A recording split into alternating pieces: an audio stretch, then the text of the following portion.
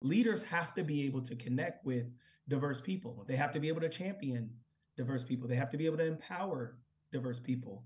And so this idea where you look at the way businesses used to be run, where it was about employee satisfaction, satisfaction is not enough anymore. You see some companies have moved into like employee engagement. That's not enough anymore.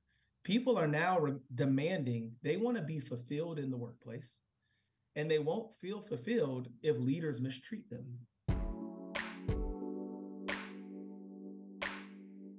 Hi everyone, welcome back to the All Inclusive podcast. In today's challenging economic environment, many organisations have been faced with tough decisions, including layoffs, which can have a significant impact on their DE&I efforts. But it's essential that organisations don't lose sight of their DE&I goals during these difficult times. On today's episode, I'm joined by Donald Knight, Chief People Officer at Greenhouse Software. We discuss the impact of layoffs on an organisation's DE&I initiatives and what they can do to continue making progress towards these goals despite economic challenges. We also discuss Greenhouse's recent rebranding of its DE&I programme to IDEA, Inclusion, Diversity, Equity and Allyship, and what's awaiting new leaders in this rapidly changing business environment. As always, before jumping into the video, make sure to hit that subscribe button, turn on your notification bell, and follow on your favourite podcast platform so that you never miss an episode. That being said, let's jump in. Hi, Donald. Hi, how are you? I'm good. How are you? I'm excited to be here. I was looking forward to this all day. And so, yeah, it's going to be a great conversation. Oh, no, me too. I'm super excited with it too. So tell our listeners a little bit about you and your journey to where you are today. Absolutely. First and foremost, I'm Dalen's dad. He's 12, so that's super important. And then I would say the second thing that's super important is that I'm an ice cream enthusiast. I absolutely love ice cream. I will eat any and all ice cream. What But flavour? that's a great question.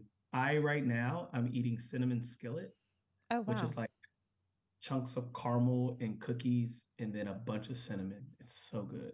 It sounds amazing. Yeah. But when I'm not being Dalen's dad or I'm not, actively eating ice cream, I get to be chief people officer at Greenhouse Software, which is a hiring company, so hiring software.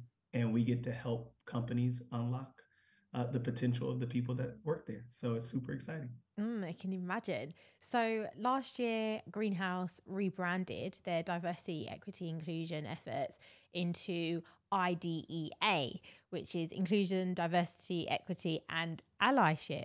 So Yeah. can you tell us a little bit about that rebrand and what kind of changes you've made into the way that you promote DEI or IDEA in your organization? Yeah, it's funny. So we call it idea, and here's how the idea happened. The necessities for people in business have changed. So if you think about DE&I historically, what happened was it started through this lens of compliance, and employers would report on how diverse their organization is, which then led to this idea around DNI, which was diversity and inclusion. So how do you include these diverse people? And then the next iteration we saw was around now you have to treat those people equitably, which didn't happen at all companies. It still doesn't happen at all companies, where some people are mistreated either based on race or gender, or if based on age.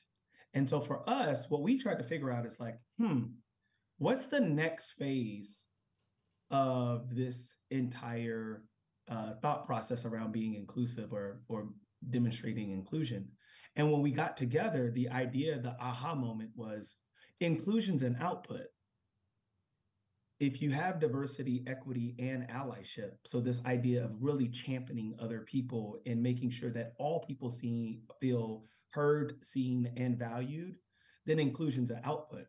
But the biggest piece is the allyship. And the way we would find that is like, we'd be like, we'll talk and be like, oh, Natasha talks about this one person she works with at our company, and it's an amazing boss or an amazing mentor. And we're like, whoa, time out. Like, there's some themes here. When you think about the people that you either had in school or university as professors, or you think about people that you work with, the throughput for us was, oh, there's behaviors that they're demonstrating that fall into this bucket of allyship that allows people to be heard, seen, and valued.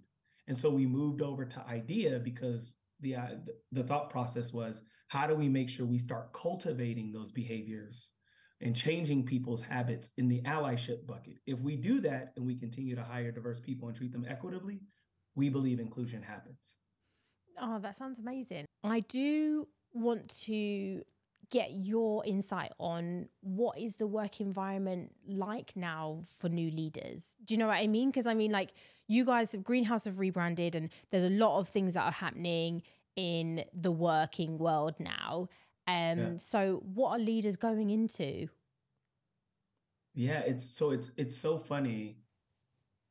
I believe that the skills that leaders needed to have before and the skills that they have to have now, they've shifted a little bit, right? So there was a time, I was just talking to a few leaders yesterday.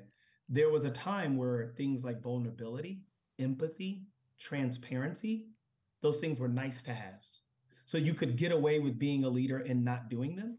The ones who did do them would be a standout. Some people call them superheroes. Some people say that's my favorite leader, but they would be standouts. I think the shift that we're seeing, though, those are now need to haves. And if you think about it through this lens of allyship, there was a time, like I'm a lover of history, so like there was a time where we didn't have diverse people in workplaces, right? There was a time the suffrage movement, right? We March is Women's History Month, so you think about like the advancements that have happened in all these different pockets or demographics of humans on this planet. So now that dynamic of like allyship and what those behaviors are, those have changed and they're absolutely expected of leaders. Leaders have to be able to connect with diverse people. They have to be able to champion diverse people. They have to be able to empower diverse people. And so this idea where you look at the way businesses used to be run, where it was about employee satisfaction, satisfaction is not enough anymore. You see some companies have moved into like employee engagement. That's not enough anymore. People are now demanding, they want to be fulfilled in the workplace, and they won't feel fulfilled if leaders mistreat them. And so you think about people with disabilities or the use of pronouns, like all of these new leadership traits. Some people had them before, but they were nice to have. I think now what we're seeing is a bunch of people first leaders sprout up, or what I like to call tomorrow's leaders, the leaders that'll be around to lead these businesses or these companies or these organizations or nonprofits. Those tomorrow leaders, they're demonstrating those behaviors today. So I think that's the biggest shift I see in what before were called soft skills. They're not soft skills, they're human skills. And the people who develop their human skills, those tomorrow leaders, they will help groom people first companies. And oh, by the way, that's where people are going to want to spend their time, talent, and treasure. I like that, tomorrow leaders. I mean, it's so true. I think it's so important that you've got leaders that are people first leaders, and that it's not a nice to have anymore. Those are definitely skill sets that you want in a leader. If you're someone that's kind of entering into the workplace, how can you spot those people first leaders? Yeah, that's a great question. And Natasha, I try to do my best to highlight those people. Like when I'm speaking with our organization, I am well known for calling people's names out when I do examples. And the reason for that is because we have to start demonstrating in shared spaces what great looks like. Right. Yeah. There's a number of people who want to cross that chasm and develop that behavior or change their behaviors, but they don't know what that looks like. Because like some of the leaders that may be in certain roles from a title perspective have got there without having to demonstrate that. So one of the ways I spot those leaders is I like to see how they engage people that are different than them. So the men that don't overtalk women in meetings.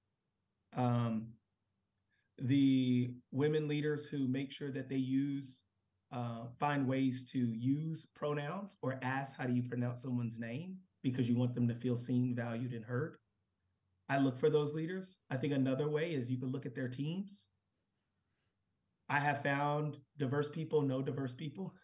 Yeah. And Yeah, yeah.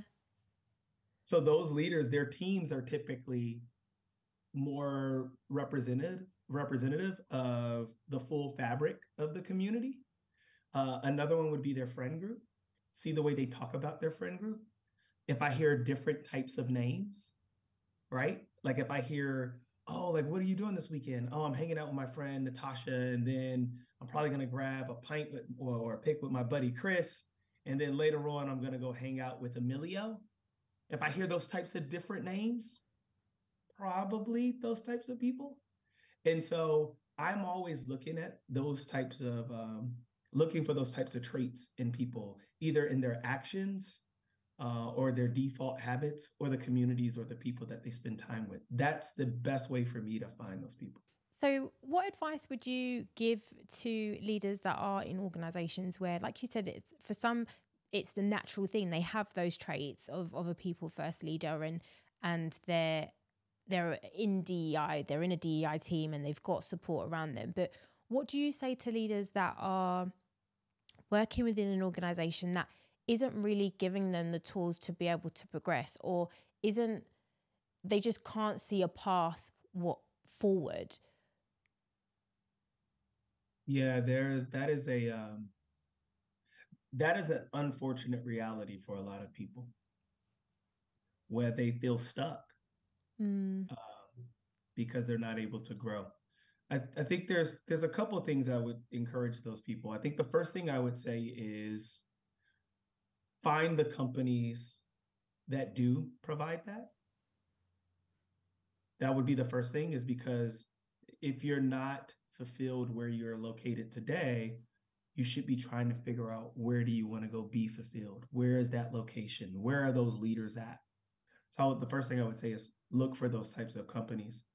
The second thing I would say, though, is find ways to connect with people at those organizations, because even while you're still in your current company, those people will be like oxygen. Like there's just you ever meet those people in life where you're like, oh my goodness, I feel like I've known this person forever just because they're just a good person, good Yeah, character, you. personality. This Well, is there we you. go. I feel the same way about you as well. Yeah.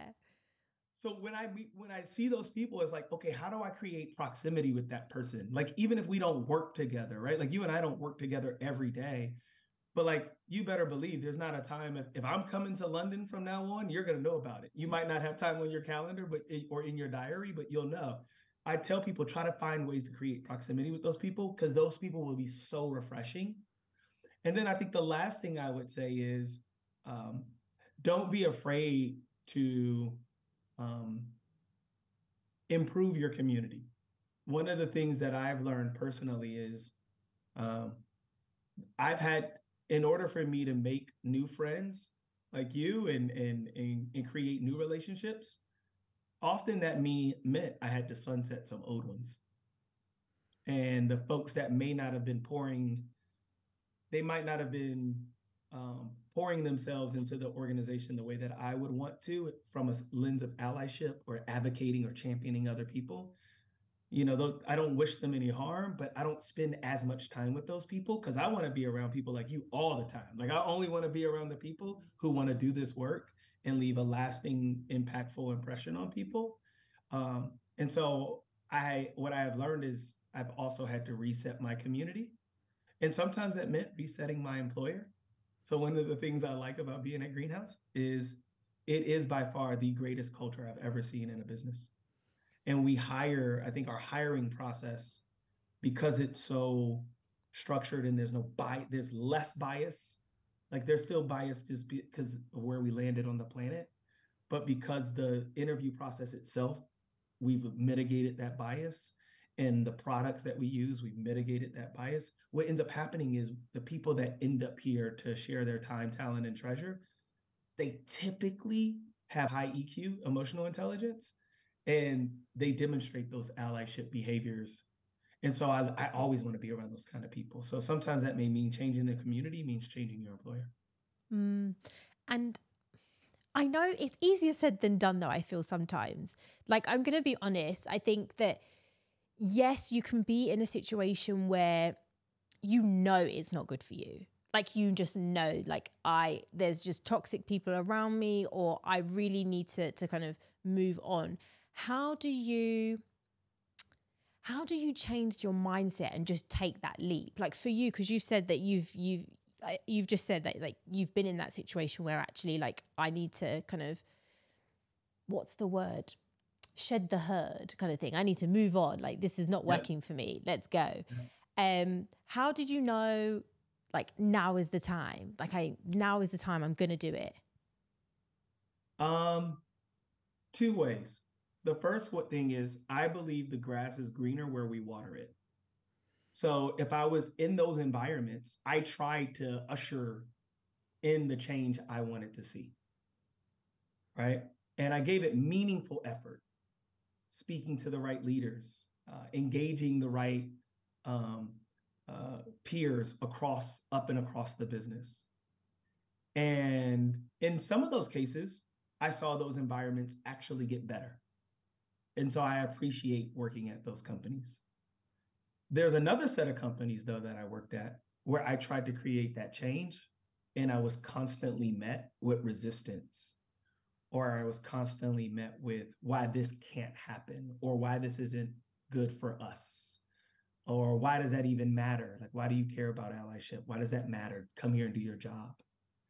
And so what I realized is you can only continue to water those locations, but for so long until you realize that you're like, this isn't going to change. So that's how I justified making the leap. And any of the businesses or companies that I've worked at in the past that I would actually go back to, it's because I saw change occur, but I was part of the change. I think a lot of times we want these environments to change, but we want it to be someone else's responsibility. We believe Right. it's DE&I's responsibility, or no, it's Natasha. Natasha, you lead our team. That's your job as a leader, or it's HR's job, or it's the CEO's job. And I'm like, time out. It's all of our job. All of us have a responsibility to water the grass. So like, Right. let's figure out how we're going to do this. Um, but in those cases where people were interested, with time, it becomes easier to justify taking the leap. Yeah. Just a little easier. It's still hard, but it's worth it. No, I hear that. And I think, you know, when you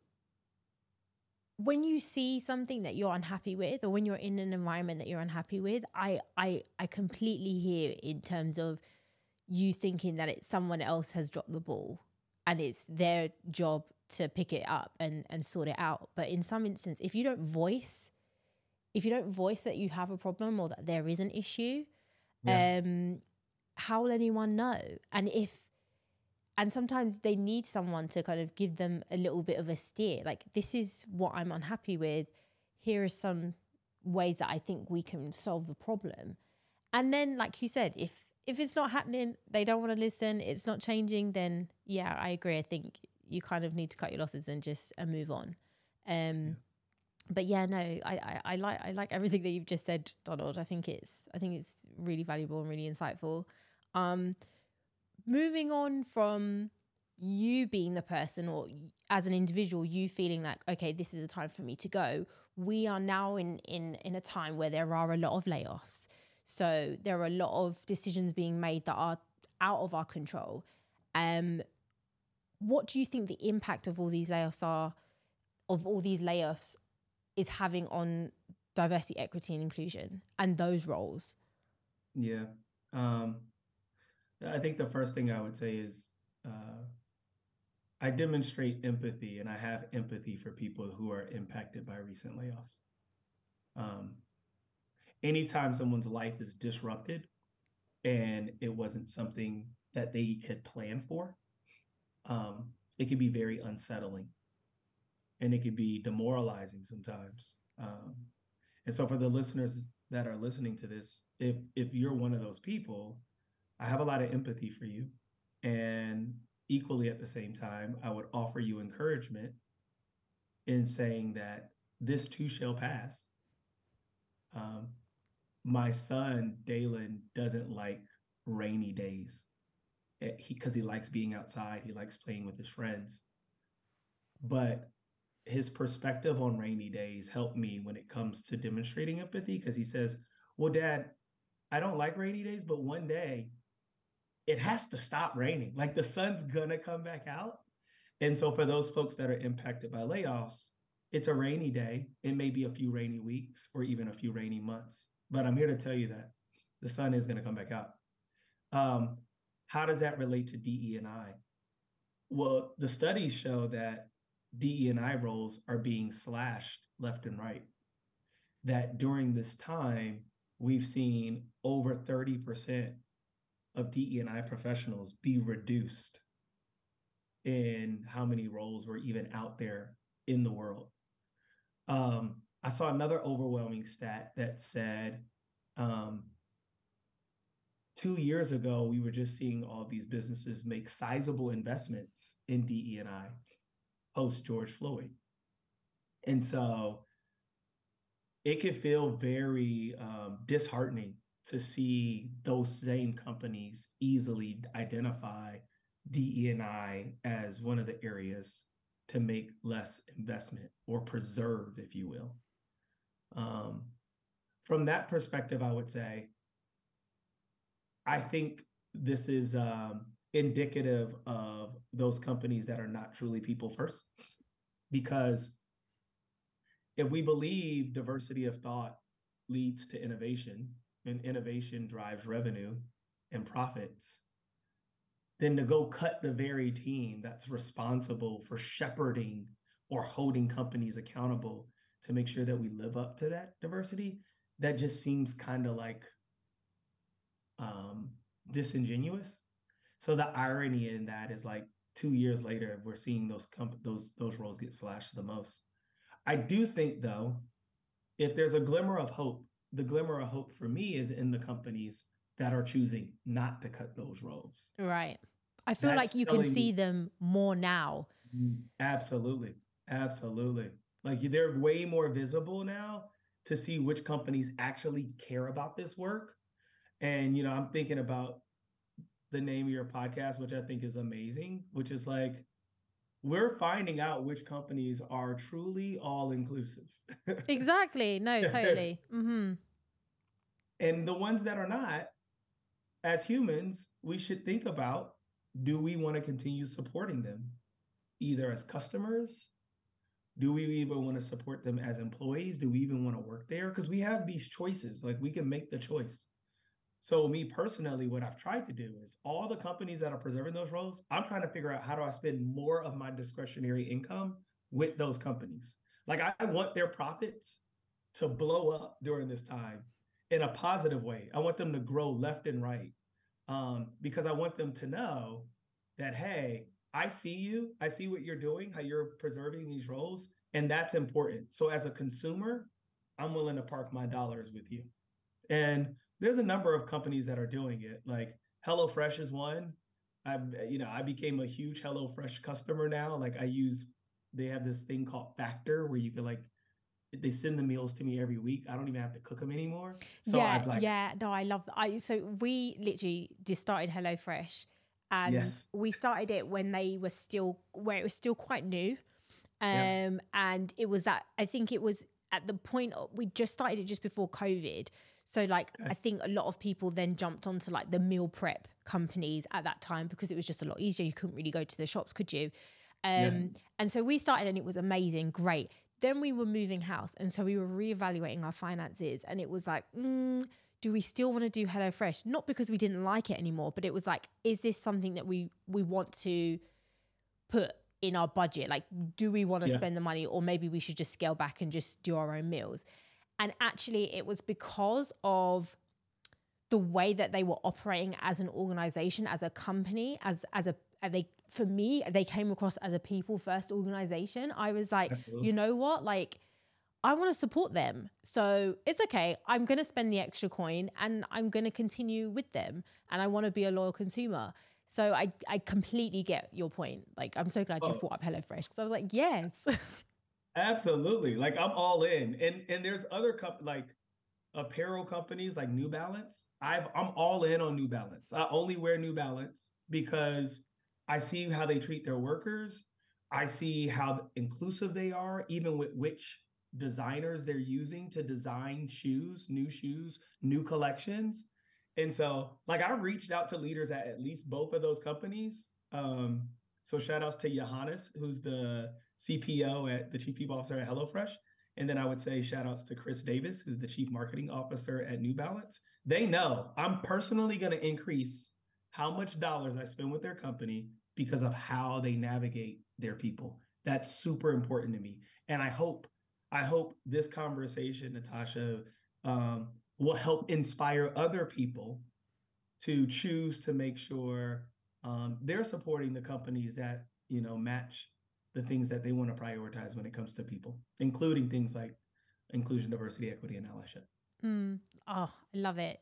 I'm all for it. And so if anyone's listening, pay attention to where you're spending your coin and support the organizations that really do have an inclusive and people first mindset, because that's the way that we're actually going to really move the dial. So we can really show to all those naysayers out there who in times of economic downturn are willing to just pull everything that they had once said that they were going to do in terms of DEI Yeah. and do a complete U-turn. It's just not acceptable. What I would want to hear from you though is to find out for the organizations that do they are people first, or they have great intentions but their hands are tied. What would you say to them? How can they continue to push forward whilst still being limited? Yeah. Um, for those organizations, I would say getting this right is difficult. One of the things I often tell our team at Greenhouse is the biggest room in the world is the room for improvement. And so this is a constant journey. Even myself, like I realized I've always tried to be a great ally for minorities. And then having a sister and a wife and a mom, I got better at being an ally for women, but I'm still not perfect. And like we have a arbor, our ERGs, our employee resource groups, we call them arbors. And one of those arbors is called Trellis. And they've helped me navigate things around like people with disabilities, or what's ableist language, or how do I ensure captions are turned on, because not everybody learns or listens by way of audio. Like some people are maybe hearing impaired, so they like to read.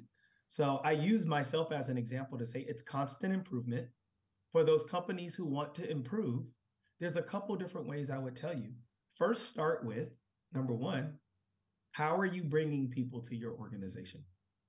So the hiring process, who are you choosing from? Which universities are you sourcing from? Which universities aren't you sourcing from? What does that experience look like on the front end when you're making a first impression with candidates who are looking to potentially join your organization? Whether you have a very robust DEI practice or you're just starting out, the one thing that you can ensure is when people experience your company from a hiring perspective, you can ensure that everybody has an equitable, consistent experience. So the hiring process, I think, is one. I think the second thing that I would say is what behaviors do you want people to demonstrate at your company? Like what habits, what actions, what behaviors? And figure out, are there some behaviors that you need to sunset and stop doing? Which are the behaviors that you're doing today that people absolutely adore because it makes them feel welcomed or gives them a sense of belonging? And then what are some new behaviors you're like, oh my goodness, we've never done that before. Let me call some of the experts to figure out how we can start doing those things. But that's how I would encourage them. It's like, it's always going to be a work in progress. There's always more we can do. There's always room for improvement, but you got to start somewhere. So start in those three places. That's what I would encourage them to do. Oh, thank you so much for that, Donald. I've so much enjoyed our conversation today. Just before you leave us, could you give some parting piece of advice to the aspiring DEI leaders of tomorrow? Yes, advice. Your work matters. Your work matters. When I look at history, there were bold women during the suffrage movement that ensured that women could be present in workplaces today. There were bold women who ran for public office that ensured we have more women in public office, not just in the UK, not just in America, but on the face of the planet. There are more women represented in these roles than we've ever seen before. So for those D&I leaders, I would say your work matters because each time you contribute to this ecosystem, you're shifting the landscape for what your daughter or my son gets to experience when they get to our age, when they're working in environments. So number one, your work matters. The second thing I would say is don't be afraid to lean on your community. And when I say that, this work can be hard. Oftentimes it's draining. And particularly in this time right now, when you see so many D&I professionals being laid off, it can be quite concerning. You could want to throw in the towel. And so what I tell people is lean on your community. If you don't have a community, reach out to Natasha, reach out to me. I'd love to join your community to help provide you some level of encouragement. But lean on that community. It's going to take the efforts of all of us, not in just doing the work, but also supporting and encouraging one another to get where we want to go on this thing called Earth, this planet called Earth. So we're all in this together, but I'm happy to join and be whatever voice of encouragement. And Natasha, I've been encouraged in my conversations with you. So I hope they flood your inbox. Yeah, no, honestly, like that's the whole reason why I started this podcast. Is a way to not only shine a light on the great work that everybody is doing, but also just as a platform for people to listen in and find individuals that are doing the work that they're doing and to create a community. So yeah, I mean, definitely anyone who's listening, if you want to start building your own communities, do it, go for it. And I'm more than happy to help and assist. And as Donald said, he's open to it too. So Donald, how can people connect with you? Easiest way to connect with me is I'm on every social media site known to man and women. Proximity Night. That's the easiest way. If you want to get more direct, just find me on like LinkedIn. It's Donald Knight. Or if you want to just email me, we'll put my email somewhere in the show notes. I have no problem with you all reaching out to me directly. But yeah, that's the easiest way to get in contact with me. How about you, Natasha? What's the easiest way to get in contact with you? Yeah, everyone knows you can reach me at LinkedIn, and also you can reach me at natasha@allinclusivemedia.co. So yeah, definitely. I'm more than happy. Flood my inbox. It'll be great to see. I love the love. So once again, Donald, thank you so much for this conversation today. I knew it was going to be a good one. You did not disappoint. And I wish you all the best for the future. Thank you. Thank you for creating a platform and a safe space to have these conversations. And anything I can do to make sure I continue to support and amplify All Inclusive, I'm happy to do so because I love the work that you do. Oh, same here. Totally. Speak soon. See ya.